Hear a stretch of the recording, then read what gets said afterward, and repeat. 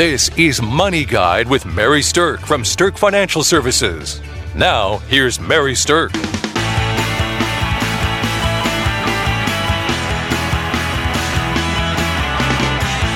Welcome to Money Guide with Mary Stirk, and today we're talking about milestone birthdays. Welcome, Amy McFarland. Good morning, Mary. So we've been kind of laughing about this topic at our office because we realize the only people that really measure milestone birthdays the way that we're going to talk about them are little kids and the IRS. Okay, Mary, elaborate on that because that's funny. Nobody else measures half birthdays. Right. Yeah. You know, when your kids are little, it's, I'm 5.5. Yeah, but I'm going to be 6. That's right. I never say I'm going to be 58. I know, right? Yeah, and the IRS has a couple of different ages where that half birthday is kind of a magical number. So I think it's just kind of funny that those are the two groups that care about that milestone. But we've got a few milestone birthdays that we want to talk about that impact people from a financial standpoint, and we thought this would be really good information for a show. Mm-hmm. All right, so the first milestone birthday that I want to talk about happens at age 50. The big 50.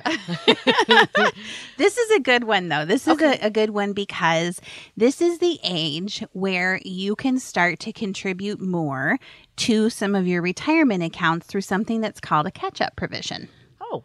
And you can do it in the year that you turn 50. All right. So there might be a lot of things you don't like about the year you turn 50, but being able to save more money on a tax-deferred, manner is a good thing. It makes those black balloons maybe a little more gray. There you go.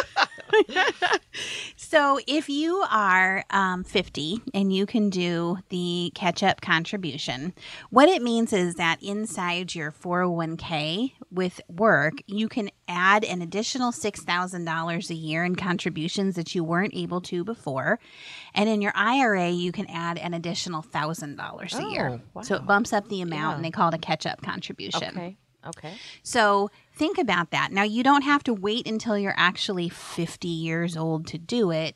It's the year that you turn 50 is the year that you're allowed to do that. All right. So you can do it at 49 and a half. Yeah. So if you turn 50 on December 31st, you got it. You got it just there in time. Oh, exactly. So, yep. Okay. The next age is actually 55. Okay. And this is kind of an age and a milestone that most people don't even realize is out there. All right. So when you're 55, if you separate from service from your employer and you have a 401k, then you actually have an option to take money out of your 401k without the IRS penalty that's typically associated with taking money out of it before you're 59 and a half. Oh. Okay. So most of the time people recognize the next milestone, that 59 and a half milestone, as a big deal, which it is. And we're going to talk about that in a minute. But age 55 works if you're separating from service when you are 55 or older, and you have to take the money from the 401k directly to avoid the IRS penalty. You cannot roll it from a 401k to an IRA and then take it, or you will have the penalty. So it's tricky. There's some rules around it. But I'll tell you what, for people out there who are listeners that are going to retire early, that's a fantastic milestone to hit. Wow. When you think about retiring early and you think about all the fun things that come with that, it'd be nice to be able to get at your retirement money early without penalty. Without penalty. Gosh. So when you say, I think you said leave service or service, you're meaning when you leave maybe a job company. Where you're, okay. Yes. Right. Yep. So when you separate from service, that's the technical words for it. Yes. Yeah. That means that you have left your job. Okay. But if you leave your job when you're 54, it doesn't count. You have to leave your job when you're 55 for it to count. Right. Or the year that you turn 55. Okay. Now, that's something, like I said, that's not really that common knowledge. So it's a pretty big milestone to hit for people who are thinking about wanting to retire early, or who, if you've left a job but you haven't rolled your 401k over and you need to get some money out, there's some really good things to think about with that. Wow. Okay. So maybe that'll be the tip for the day for listeners who weren't aware of that special milestone birthday. And what is that actually? Did you give that a name? Did you call it separation from service? Is that actually? It doesn't really have a specific IRS name. It's just kind of what I would consider to be a little bit of a loophole in the tax code. Okay. And let me tell you what, I love the loopholes. I'm all about finding tax breaks.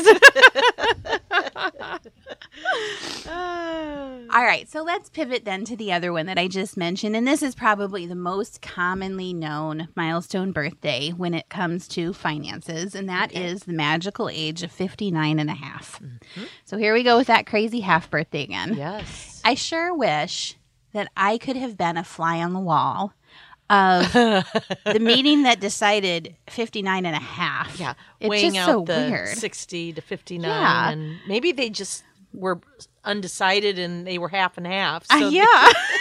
said, all right. I just think the debate must have been interesting. And then where they came up with that is just fascinating. Is the half, does it have to be exactly half? It does. Okay. Yeah. You have to be 59 and a half to be able to take out that money. Mm-hmm. Ah. So what we're talking about is that this is the magic age when the IRS penalty for withdrawing money early from retirement accounts goes away for everyone.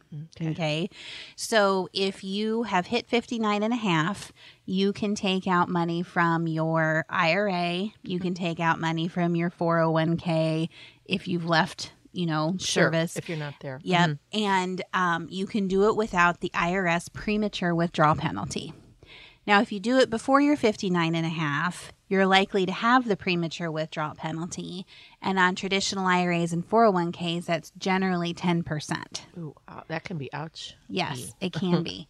Now, there's some other quirky rules. Like if you're in a simple IRA, you have a 2-year rule.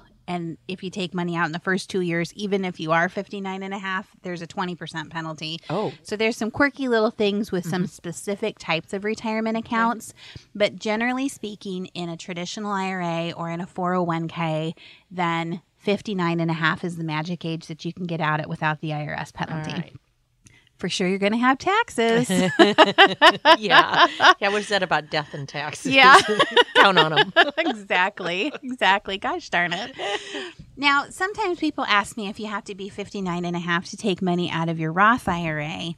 And the Roth IRAs work a little bit differently. Okay. So the milestone birthday for a Roth IRA, it does play into it, but it means that after 59 and a half, and if you've held the account in a Roth format of some type for at least 5 years, then you can take the earnings out on a tax-free basis. Mm-hmm. You can't take the earnings out tax-free before you're 59 and a half, no matter how long you've held it. All right. But if you haven't held it at least 5 years, then even if you are 59 and a half, they're not coming out tax-free. So there's a dual trigger on the Roth IRAs. All right. And so when you're thinking about your retirement planning, it's important to make sure you understand that 5-year clock has to be ticking on your Roth IRA, and the age 59 and a half is not the only milestone trigger that you have to be aware of on that one. Okay. Right. So, some people, I just want to make mention of this too. Some people don't have a Roth IRA, and not everybody's eligible to start one. But some people do have a Roth 401k, meaning that you've elected to use the Roth bucket inside your 401k. Now, my understanding is that having money in the Roth 401k does not start the 5-year clock ticking on the Roth IRA. So if you have a Roth 401k and you want to roll it over into a Roth IRA when you retire, be careful and talk to your accountant, because my understanding is when you roll it over is when the 5-year clock starts ticking. That makes sense on some levels. I can see that. So the clock doesn't matter on the 401k side. It's not the Roth name. It's the IRA versus 401k. It is. That's the distinction. You're exactly right. Now, if you had a Roth IRA that you took out 15 years ago and you had $100 in it, and you never added anything to it since, The good news is your clock started ticking back then, and you can roll your Roth 401k right over into it. Right. But if part of your plan in retirement is to utilize your Roth 401k early on, you need to be aware that this 5-year issue is something that you have to pay attention to, or you're not going to be able to get out the gains on a tax-free basis. Okay.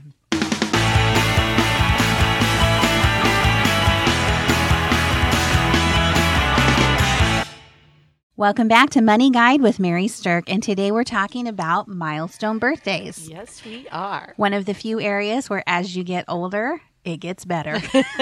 You know, Mary, this is December is my birthday month, and I was born on the winter solstice, which I used to hear when I was growing up. Oh, your birthday's the shortest day of the year. Oh. And when I was little, I think, oh, that figures, you know. And then I got older, and I was out with some girlfriends, and I mentioned this, and they said, but it's the longest night of the year. I said, see, there's never a mind. flip side to everything. all right. All right. The next milestone birthday that I want to talk about is age 62.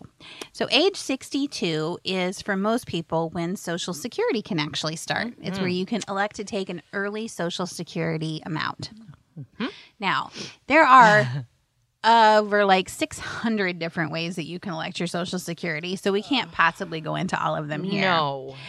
But I will just tell you this. If you're going to take Social Security early, you have to be careful that you're not making too much money somewhere else. You can make up to around $16,000-ish Okay. without impacting your early Social Security. But if you go over that, you're going to have to pay some of your Social Security back. Ooh. That's like the worst check in the world to write. Like, we've paid into Social Security enough. We certainly don't want to write another check. Oh. So if you're going to start Social Security early, 62 is the magic age for that. All right. Now, the next big age following 62 when Social Security can start early is age 65. All right. And Amy, do you know what happens when you're 65? I know because I attend your seminars, Mary. Medicare. There you go. It's time for the wonderful world of Medicare to start. All right. Well, speaking of seminars, let me just share that we do have a retirement readiness seminar coming up on January the 11th. Mm-hmm. It's going to be held at the Sioux City Country Club, and we're taking reservations for that now. Yep. You can go out to our website at StirkFinancialServices.com, or they can call you, Amy, right? Yep. You can call me at the office, and I will be happy to make sure and save you a seat right there next to me.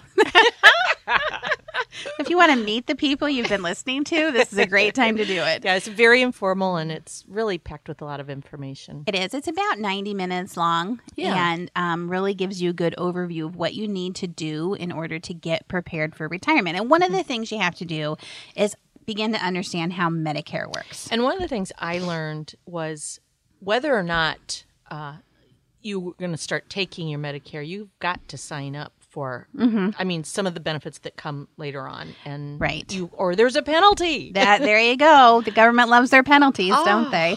Yeah. So if you don't sign up for Medicare when you're supposed to, if you don't sign up for the Part D, the drug coverage, there's a penalty. And Amy, do you remember how long that penalty lasts? Forever. For the rest of your life.